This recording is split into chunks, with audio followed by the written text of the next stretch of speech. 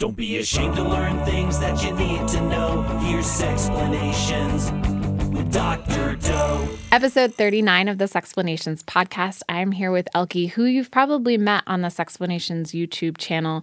You did an episode with me about the magazine and the company you started called Momaload, and we talked about parenting, guardianship, etc.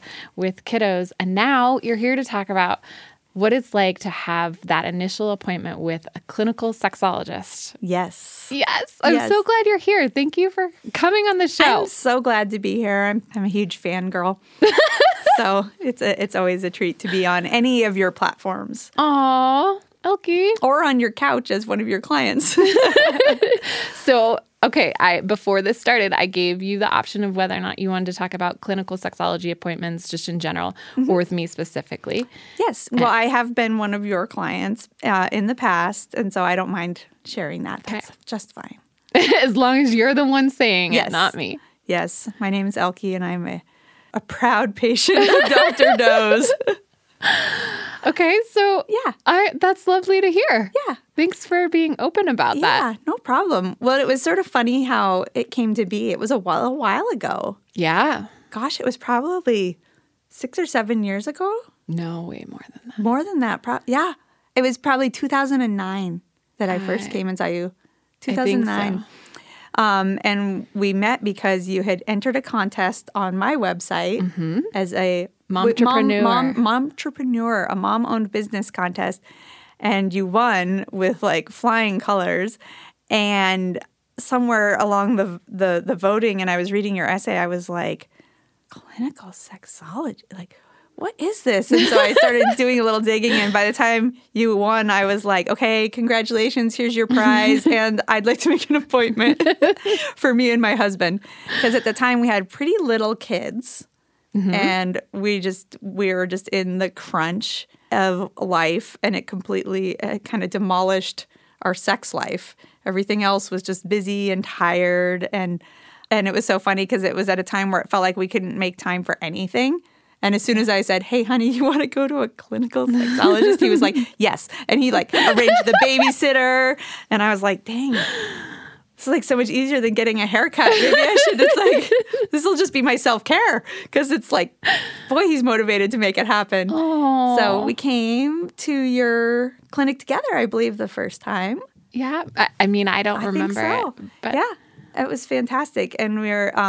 And the first time I met you, it was funny because I was like, oh, she's so like, you know, you have your big eyes and you just seem very like sweet and like innocent. And I was like, oh, I can't like talk about my sex life with this sweet little lady. Goodness.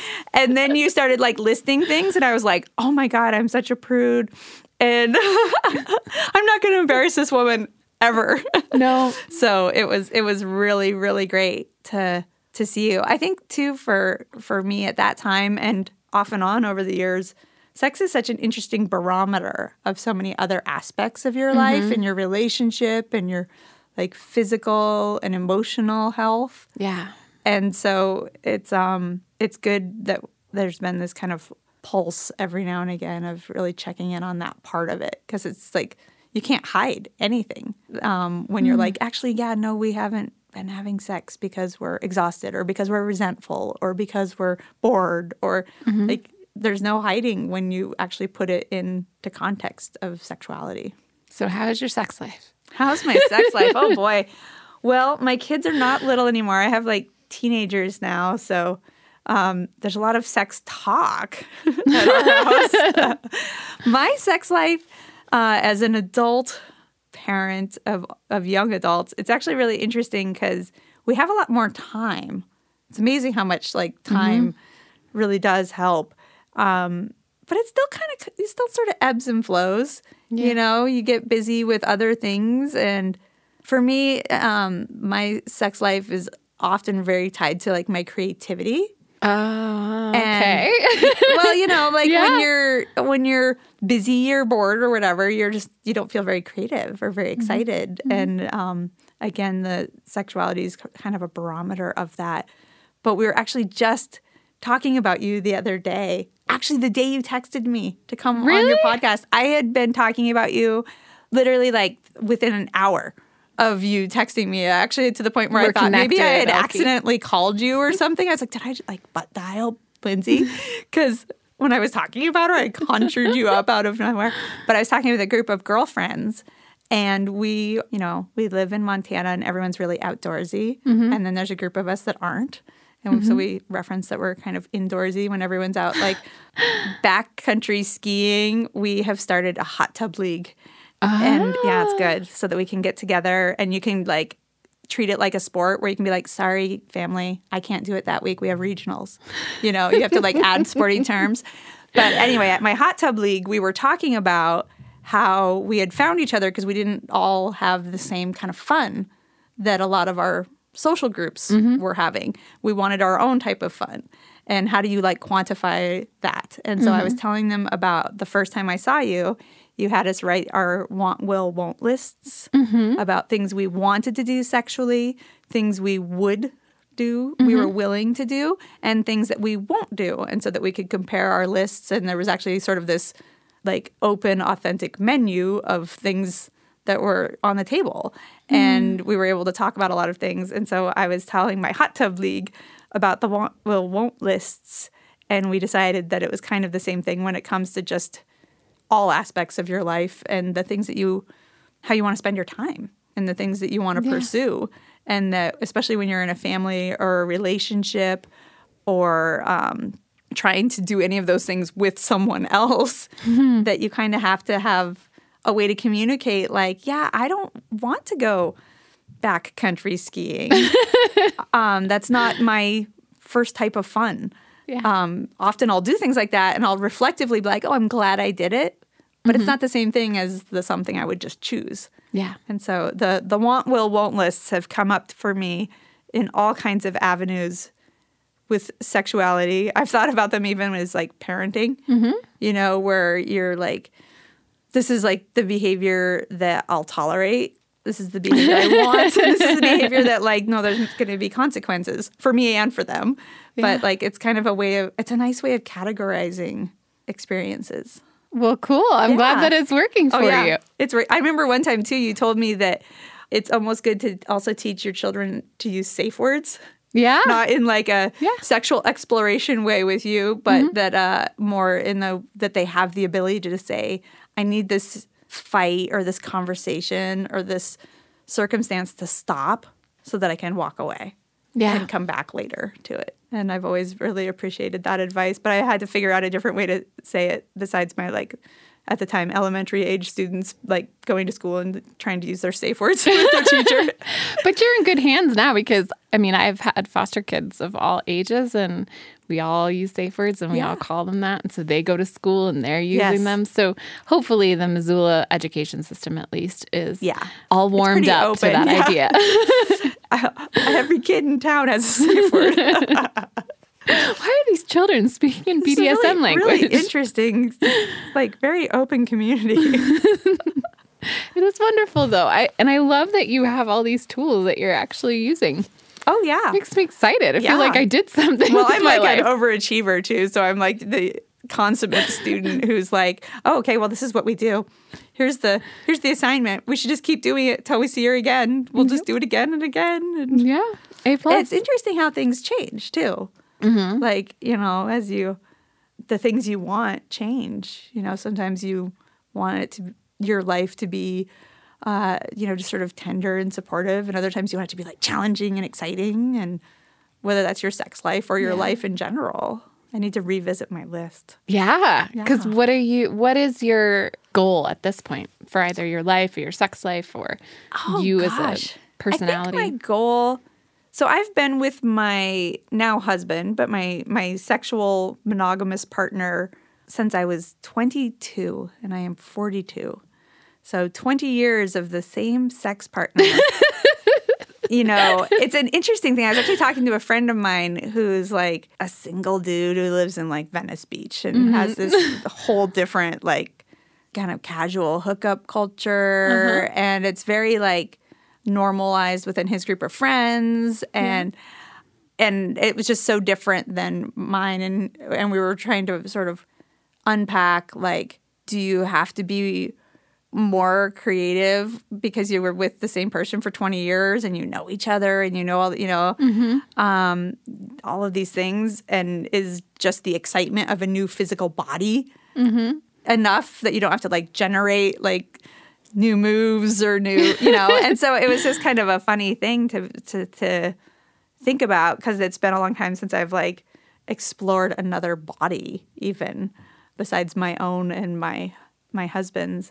So I'd say, I don't know, I think for me, my goals right now are, I think I'd like to have more sex than I am having, but I'd like to figure out contextual ways to make it feel new, even with the same partner, And I think you told me once, it was so funny, I was like in such a rut at that moment, and you were like, you don't have to have sex in your bedroom. And I was like, oh, God, I totally forgot, Like I had been in like one of those ruts where like I kind of only wanted to have sex in the shower because it was just like easier to clean up. It was like my motivations were so terrible. Like I was at a place where I'd be like, can I just keep reading?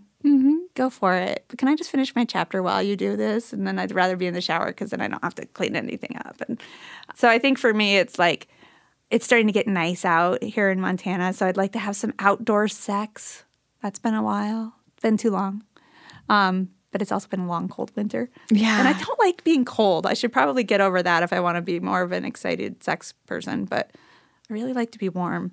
So I gotta figure that out. But we are going to Hawaii, so that'll help. Maybe Okay. I'll have to figure out a way to sneak in some outdoor warm sex. Watch out. Watch out, Hawaii. Hawaii. Elky's coming. Watch out. In more than we're one gonna have way. to avoid the tourists. Yes, I hope so. Hopefully I'm coming. I will be there. But yeah, we'll have to avoid the touristy areas. There are ways to do that. Yeah, Hawaii is actually like, you can get into very like open outdoor environments very easily.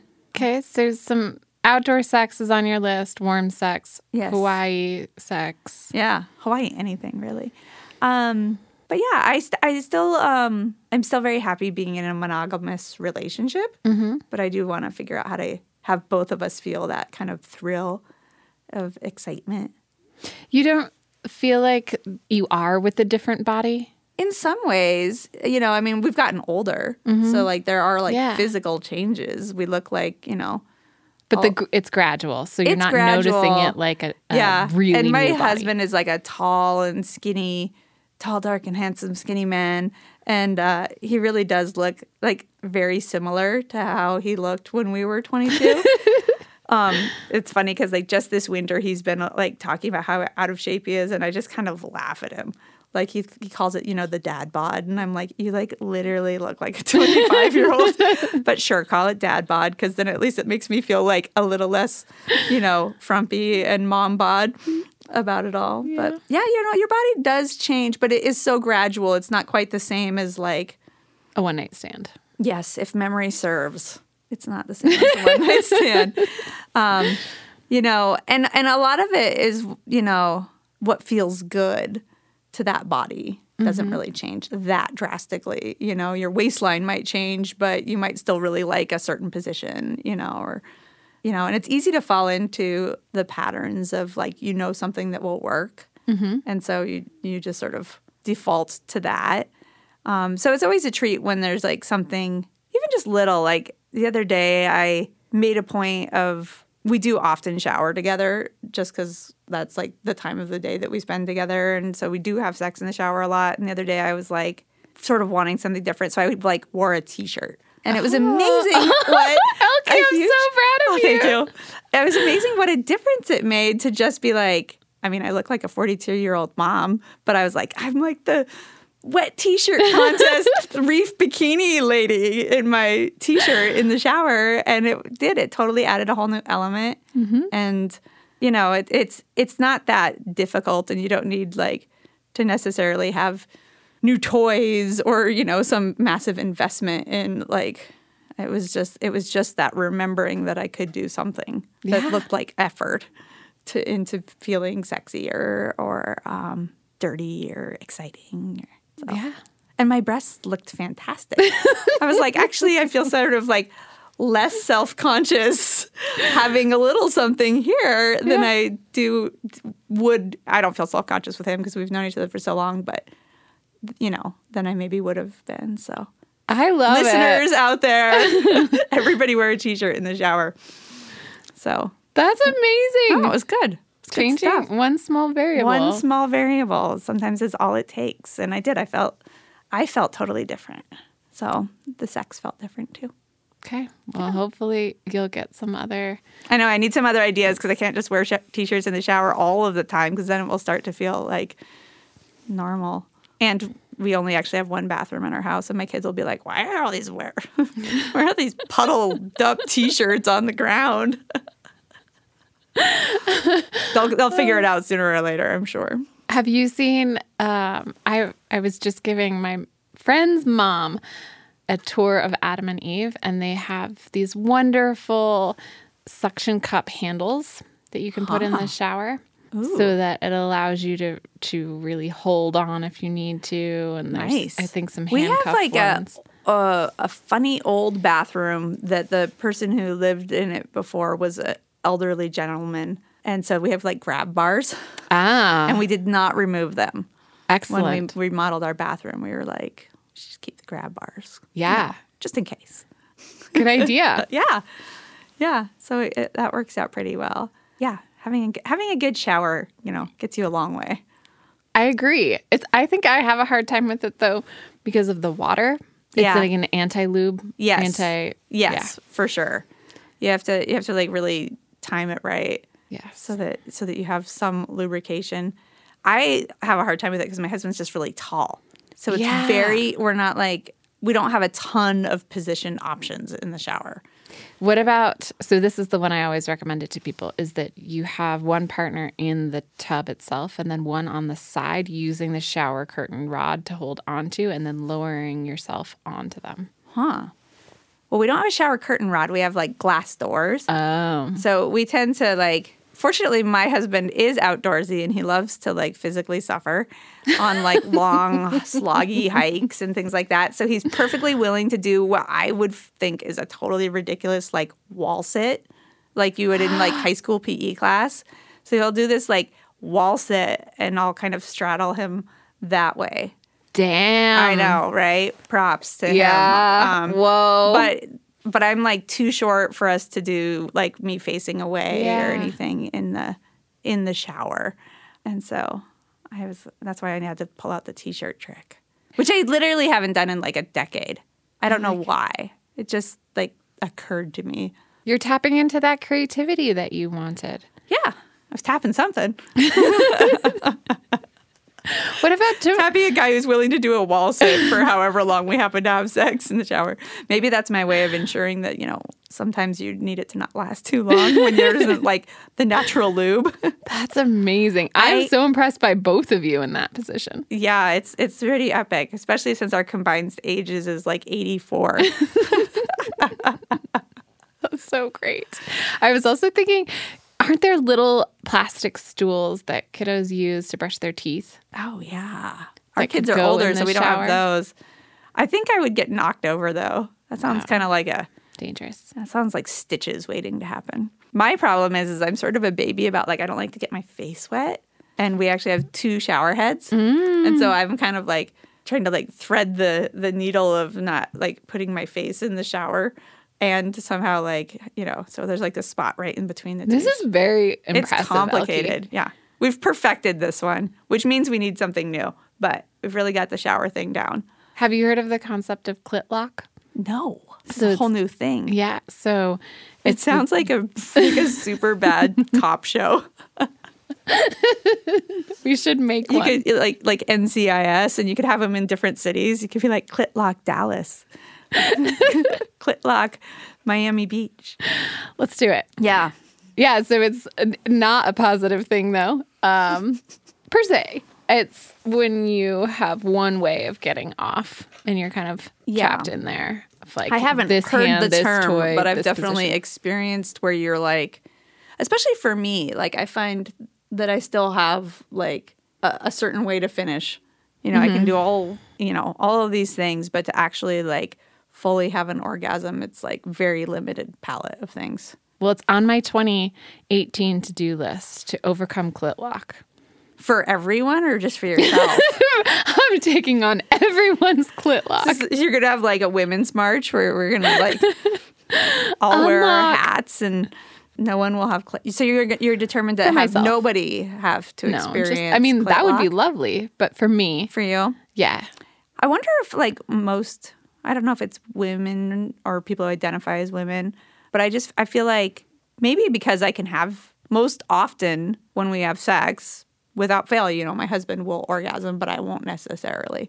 And there's oftentimes I kind of don't really care if I do. I'm just like, this is a thing I'm kind of doing for you, or I'm happy not. Sometimes I'm frustrated that I'm not. And so that's where I kind of wonder sometimes if like, is there like a clit lock for men? Oh, yeah. I don't see why there wouldn't. Yeah, yes. Mm-hmm. What would we Does that call have a term? Dick lock. Dick lock. Stroke lock? Something like that. I don't know, but there's a lot of lock. Yeah. So clit lock. So sometimes I wonder, like, do I care?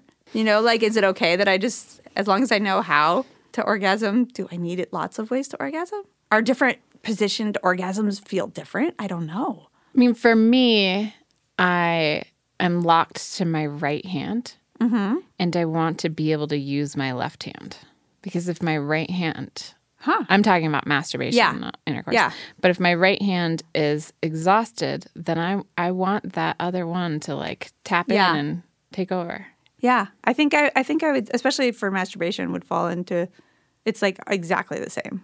But I think when I'm masturbating, I'm also just trying to like whack one off and I had an orgasm. You know, like I don't know that I'm looking for like this long, prolonged thing for when it's just me masturbating. My goal is to orgasm, whereas sometimes when I'm having sex with another person, my goal isn't necessarily to orgasm. I understand that. Yeah. I think for a long time, that was the way it was for me. And I thought, like, yeah, this is great sex. I'm having great sex and this orgasm is great, or I don't have to have one because the sex is great in and of itself. And then I had mind-blowing sex. Really? And then I was like, oh. God, maybe I need mind-blowing sex. Yeah. Okay, so as a person whose goal is to break clit lock, what are you going to do and what would you recommend? For me or for you? Yes, for me. For any of us. Well, for me, it's just about using my left hand. For you, oh gosh, I think it would be really cool if it's basically an exercise and discipline where you're not having any sort of stimulation in the way that you are accustomed to. So having to do everything outside of that. Everything else. That's super interesting. It's like being on a foreign exchange trip, like Spanish immersion. I want to learn Spanish by doing Spanish immersion. I want to break my clit lock by, left-handed immersion. It's really interesting. I've not heard of the term, but I think sometimes when you name something, that's when you are able to start like giving it thought. I mean, we've just talked about clit lock for 5 minutes here.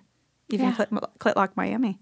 Yeah, exactly. Clit lock Missoula. Clit lock would actually be kind of a fantastic like professional wrestler name or move. It sounds like a move, like a wrestler move, like a headlock, Yeah. Yeah. I was worried you were going to try and encourage me to do something that looked like a vice grip that I would add to my repertoire and have to like get some hardware and really hurt myself. It sounds like Oh, yeah, don't do I was that. imagining like pain.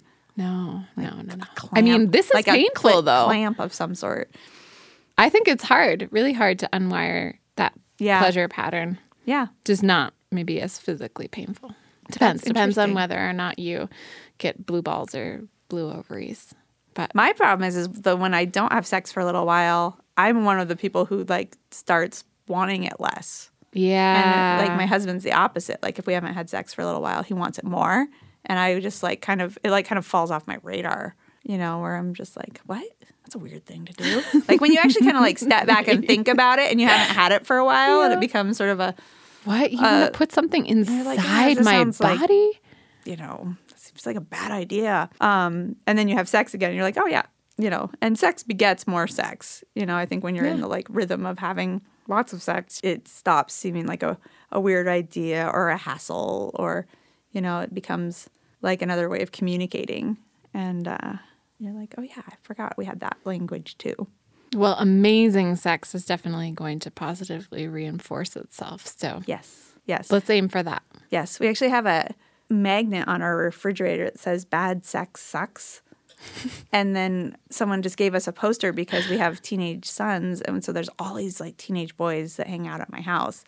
And in Missoula, they're actually doing this really interesting campaign about rebranding consent. So it's easier to talk about. Thanks, Missoula. Yeah, it's actually really, really remarkable. And so there are these kind of cartoons, and the one we have on our refrigerator so that all these teenage boys see it all of the time. And they've all like Instagrammed it and stuff because it's kind of this silly thing, but it's also like really good that it's in their minds. And it's a couple like on a bicycle, and they both look all blissed out. And it talks about how, and it says, "We just had mind-blowing consent." So it kind of replaces the word sex with the word consent. So that when you're thinking about like, you know, you want to meet up later and have consent, you know, I and love it's fantastic. And Who's it's really doing great. it? Oh my gosh, I'm gonna have to get back to you because I would really like to give the designer credit, but I would have to look in my emails to be able to give you this person's name because I know they were a little nervous about it, and I think it's brilliant. Yes, it is. Yeah, and so just kind of, you know, especially for, you know, people new to the scene of sex or when they're in high school, and like it's a hard thing to talk about, even though right now there's all of this movement to. But at the same time, you're doing something physical that's kind of like a call and response of physicality. Right. And so then you're trying to interject this conversation. And so I loved that they just sort of replaced the act. So And smart. So smart, right? And clever and cute and funny and Sexy. not and it's sexy but not like scary. Like they will take a picture of this poster on our refrigerator and Instagram it, and they're kind of laughing like, oh my gosh, look at what these guys' parents put on their refrigerator. Yeah. But at the same time, it's approachable enough that they're willing to share it. You know, and you'll only share what you think kind of makes you look cool. So as far as like getting into their conversation, it's working really well. Oh, So- I love it. So bad sex sucks, and you can have mind-blowing consent. So That's wonderful. good. Yeah, I'll get you connected with the designer. Okay. You would like her. Fun. I want to do a shout out real quick to the people on Patreon who support the channel. There's so many of them, but these ones in particular go above and beyond to give us instruction and support. They're awesome. Thank you. So Ben, Joanna, Donna, the Millers, and Paul, thank you all. I have some questions here that will serve as our test question. These come from the episode of Sexplanations YouTube channel where we talk about the first appointment, and then people in the comments just had follow-up questions that you and I can answer maybe. Great. I know for we them? sort of diverged from the first appointment. That's fine. Okay. That is the Sexplanations podcast. Okay, good. Divergent. Yes, tangents.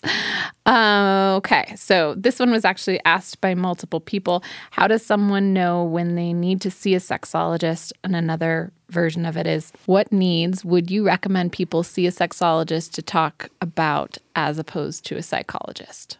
Oh, those are good questions. So I think there's probably lots of reasons why people should go and see. But I think for me, I knew that I needed to because I didn't quite have even the language to talk about that I wanted more than I was getting. I didn't have a great way, even in a long-term relationship that I was in, to have that conversation. And so it even though it seemed like maybe it would be embarrassing or hard, it actually was less embarrassing and hard than trying to like have that conversation at our like kitchen table. Aww. It was like a safe, clear place where that was really like what we were doing. It was kind of like going to the gym or something because you feel like you need to exercise. You know, you're like, and I'll go to the place where that's what you do. And it's not like you're going to go to the gym and not, you know, whereas you might not exercise if you stayed home. So it's a little bit kind of that same idea to me of like, okay, I want to do this on purpose. Like I want to be thoughtfully, whether it's about your relationship or just myself as an individual, I wanted to really be in a place where like I was giving that part of my life the same sort of attention I would give my physical health, or, oh, I would like to, eat better. So I'll go to the store and I'll get the things I need. It's like I wanted to take care of myself in that way. And then what was the second part of the question? So there's the first one of how do they know they what need would you to, do and then instead of a psychologist. yeah, well, yeah. How do you know which needs go to a psychologist versus a sexologist?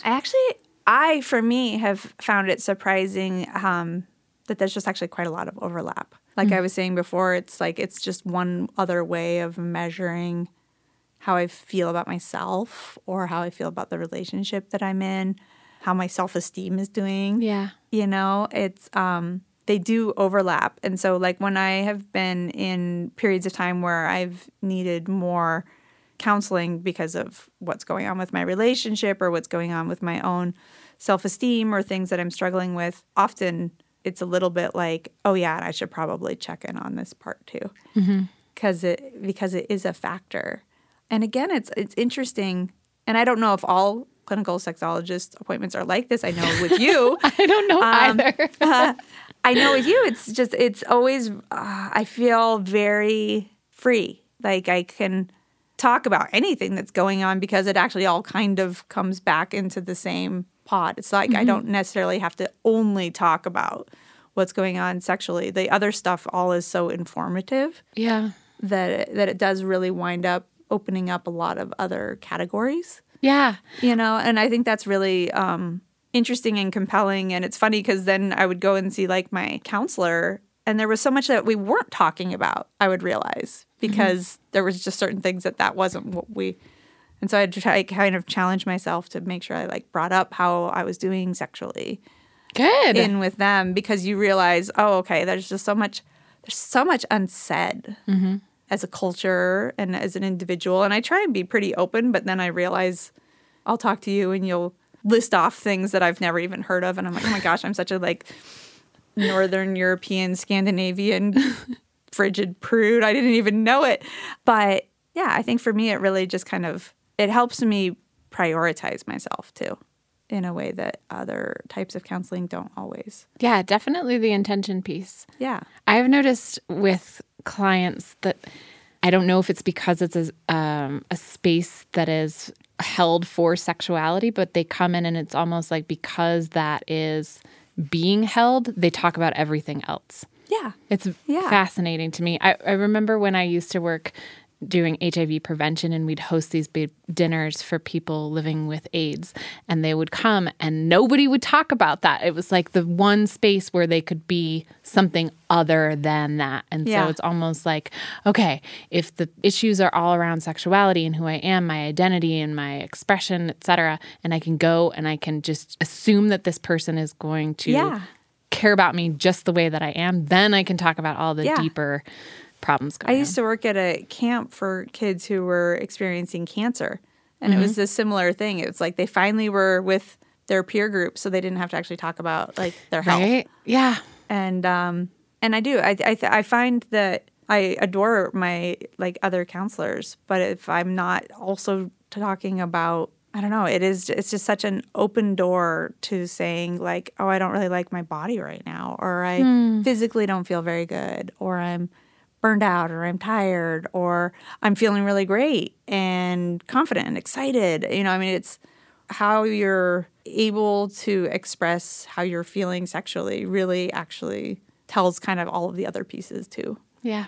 And it's hard because it is a complicated part of our lives, but so is money and so is work, and so are all of these other things. And sexuality can be such a positive outlet, and sort of to not treat it like going to the gym or going to the nice restaurant or the things that you do for other aspects of your life.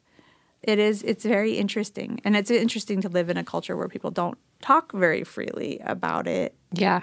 Even like with my family, like we've tried to be pretty open, but at the same time, like there are times that are just like, dude, I don't want to talk to you about this, and they're quiet. And so you try and have stuff around, like the stuff on the fridge or whatever, that just kind of keeps it in at least the normalization of that this is like a thing that's happening. So good. But it is interesting because I sort of, when my kids were little, I sort of assumed we'd have this like super wide open conversations. And you don't get to really decide that for other people. Yes. So true. Yeah. So you just have to sort of make sure that it's clear that you're there and that what they need is available to them, whether that's a jar of condoms in the bathroom, no questions asked if they are too shy to talk about it. Yeah. You just want to, it's interesting to all of a sudden be now in this place where not only am I trying to like support my own sexuality and my partner's sexual experience, but then I have people in my life who are kind of coming into that part of their life. And you try and be open and graceful and let people have privacy. It's tricky. It is tricky. Super tricky. I recently confronted hickeys Oh, boy. on my kids, and that was something You that confronted the hickeys directly? like, hey, hickey, get off of there, hickey. Yeah, just Okay, so you because it's less private, right? That's Yeah. their sexuality being kind of very public. broadcast. Yeah. Yeah. And so navigating that Yeah. in myself to say, oh gosh, I remember even now getting hickeys. Like that's such a positive experience for me. That's a way of experiencing sensations Yeah. that aren't necessarily associated with my genitals. And it's, Yeah. it's just feels very good. nice. Yeah. But But then you have a hickey. But then, well, there is that. But then looking at a child, my kid, right? Yeah. And seeing this, what is a bruise, and being like, oh, now, wow, how do I really feel about hickeys? Yeah. And unpacking that was so powerful. It's tricky. So have fun when you does get your there. audience have any? Yeah, thanks. I'll call you. I'll be like, okay. We probably just conjured it. I'm going to go home and There's going gonna to be a giant hickey. hickey. And I'm gonna be like, dang it. We Lindsay, it's all jinxed your fault. ourselves. Does your audience have other questions? Yes. There's one more that lots of people asked, which is about the homework. So I, in the episode, referred to how at the end, I give a homework assignment and then ask clients to give me one in return. And people were just in awe of like, how, what? I don't understand. What would somebody give you as homework? Or how could they even have the confidence to do so? So I don't know if you remember homework? that. Yes. I don't know if I recall what I asked you to do, though. But I do specifically remember, we did our want, will, won't lists that we mentioned earlier in the episode here. And that was incredible. And then I remember you also had us go out on a first date. Oh, yes. And you gave us what felt super corny, like this sheet of paper with like, these are the, as if we were like, okay, these birds have this mating ritual and these mammals have this mating ritual and you as humans have this mating ritual. And so we had to go to a restaurant, but separately.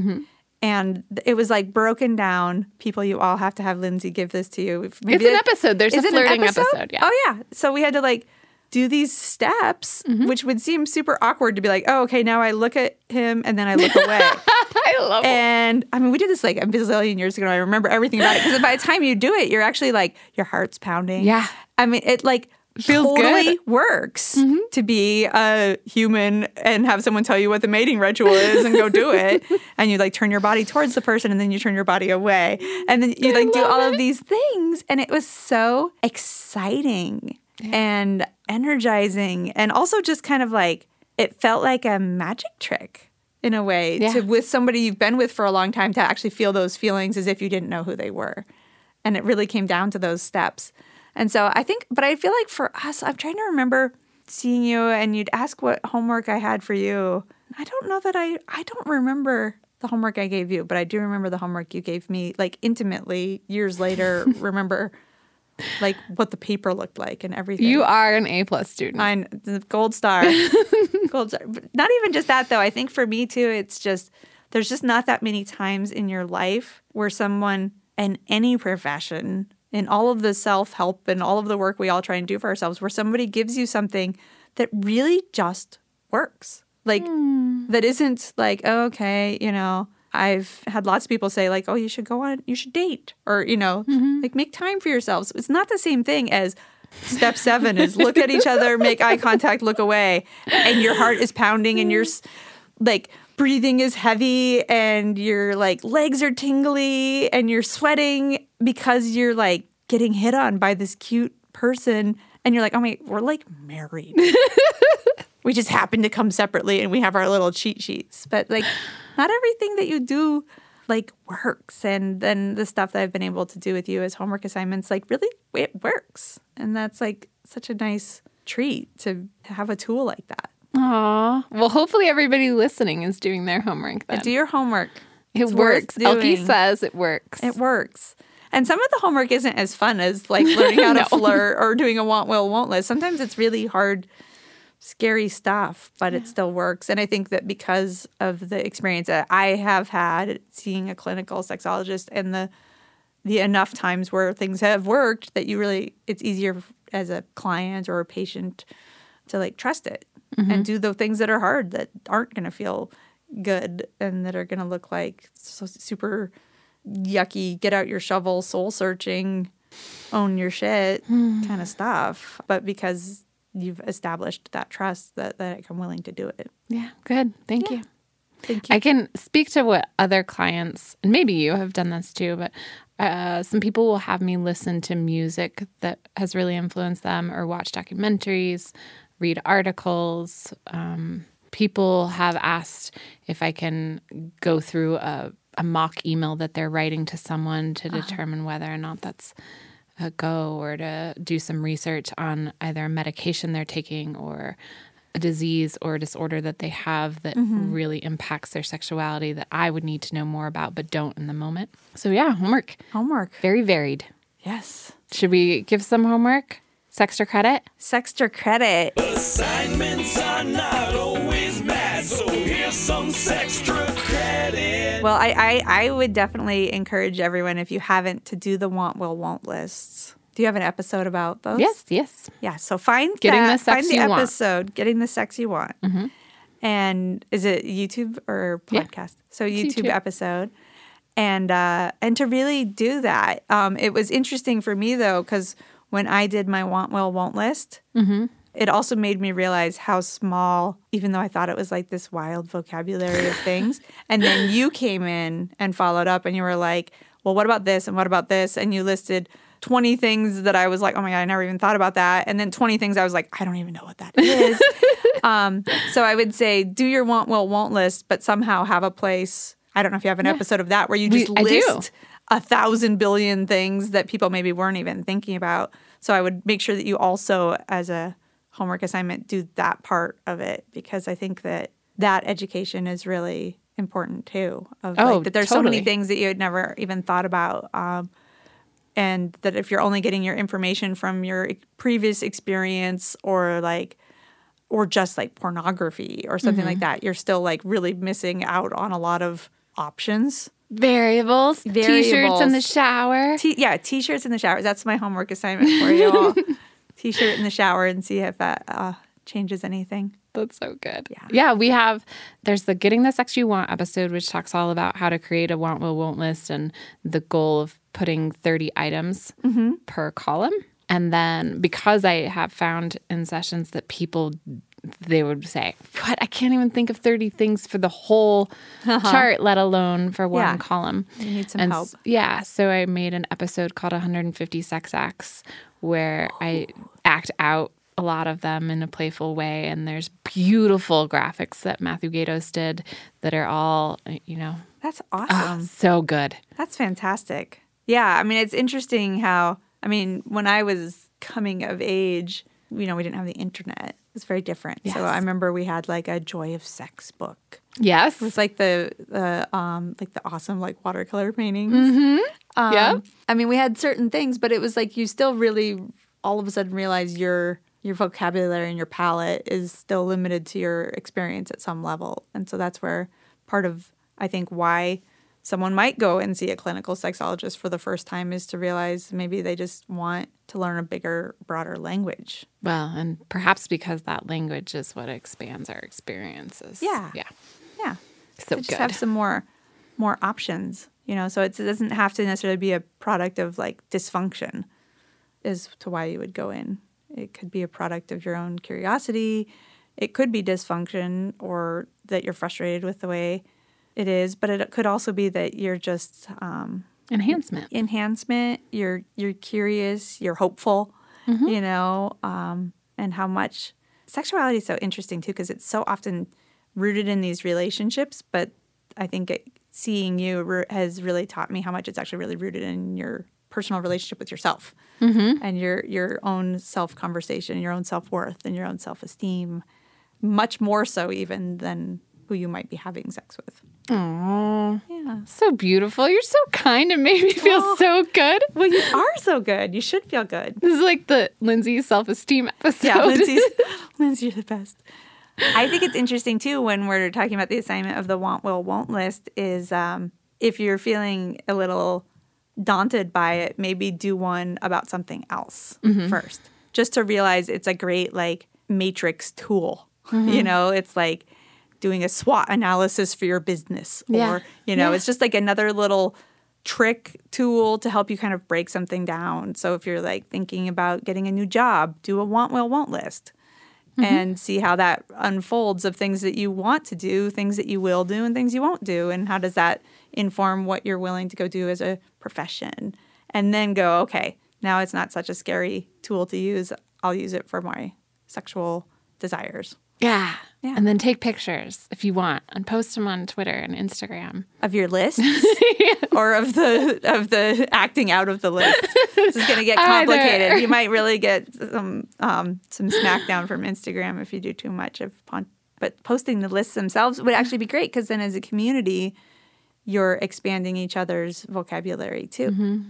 And sometimes that's nice to know that there's people out in the world who are experiencing the same thing you are. Or different things. Yeah. Okay, so we skipped over Kegels. Feel your kegels if you're able. Main squeeze. Oh. I'm thinking we'll just do like rapid Kegels, which we've never done before. Okay. Kind of the flutter kick version. Oh, gosh. Okay, this is good because I've actually had a terrible cold. And I was like, the other day, I was like, I've been coughing so much this winter that I think I'm going to become incontinent. Oh. Yes. Never had a problem before, but now I cough so much. I'm like, oh, God, I'm going to turn into one of those ladies who, like, pees when I cough. So, Okay. flutter kick. Stoplights, Okay. Kegels. Pumping gas, Kegels. Well, I'm usually really good about it, but when you're, like, under the weather, you don't do anything. So, Yeah. but I've got some ground to make up. So, rapid fire, flutter kick, Kegels.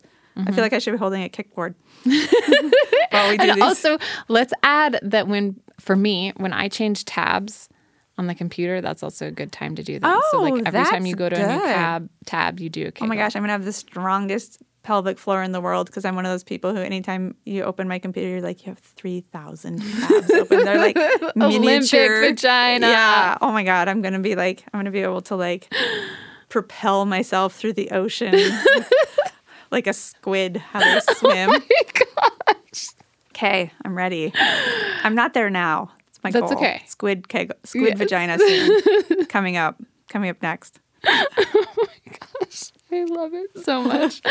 Oh, we need fan art, please. Yes, that'd be amazing. Right? Propelling yourself through the water because your pelvic floor is so strong. Yeah, Yeah, that's some serious fletching. that's good. Yeah. Okay, Okay. so I'm going to set a timer Okay, on my phone. are you gonna give me tips or like on how to do them? So, yeah, I mean, I think so many of us do them, and then you're like, I wonder if I do them right. Yeah, that's true. Yeah. There are coaches that will teach Kegels, like, you know, an ULA class or a Zumba class, et cetera, or yoga, Yeah. Pilates, et cetera, where they really walk you through the precise movements. Yes. I don't have that information for you. All I can say is that the way I usually instruct it is that you're using the same muscles that you would to stop or start urination, and you're just clenching them.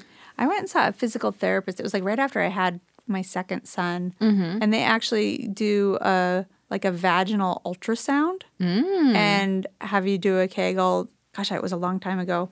I should have you talk to them. That would be really interesting. But it would show on the ultrasound screen like which of your stomach muscles you were also using and when you were Interesting. using the wrong ones, which actually like do the opposite. Because you can be thinking you're doing a Kegel and actually like you're pushing out against it instead of like pulling it up into like your like transverse. Will you connect me to them too? It was very interesting. And then I'll go get my Yeah. pelvic floor read. Yeah. It's really it's pretty crazy to sort of see all that. But it's ever since then I've always been a little bit like worried, like what if I'm doing the wrong way? What if I'm blowing the gasket instead of strengthening it? So okay, well, if you don't feel safe, if I feel worried that safe. you're going to do damage, don't do it. But I'm going to set this for 18 seconds. And we're just going to see how many we can do. Kick squid kegels for 18 seconds. Ready? 3, 2, 1, start.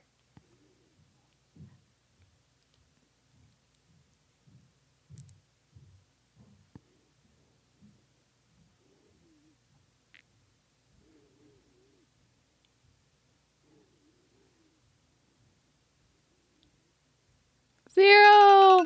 Okay, good job, everybody.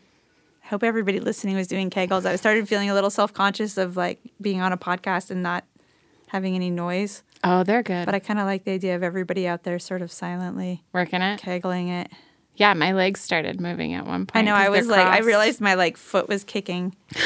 Squeeze kick, squeeze kick. Ah. Wait, I think it's because you said flutter kick, so I immediately went into the swimming kind of thing of like, okay, kick your legs.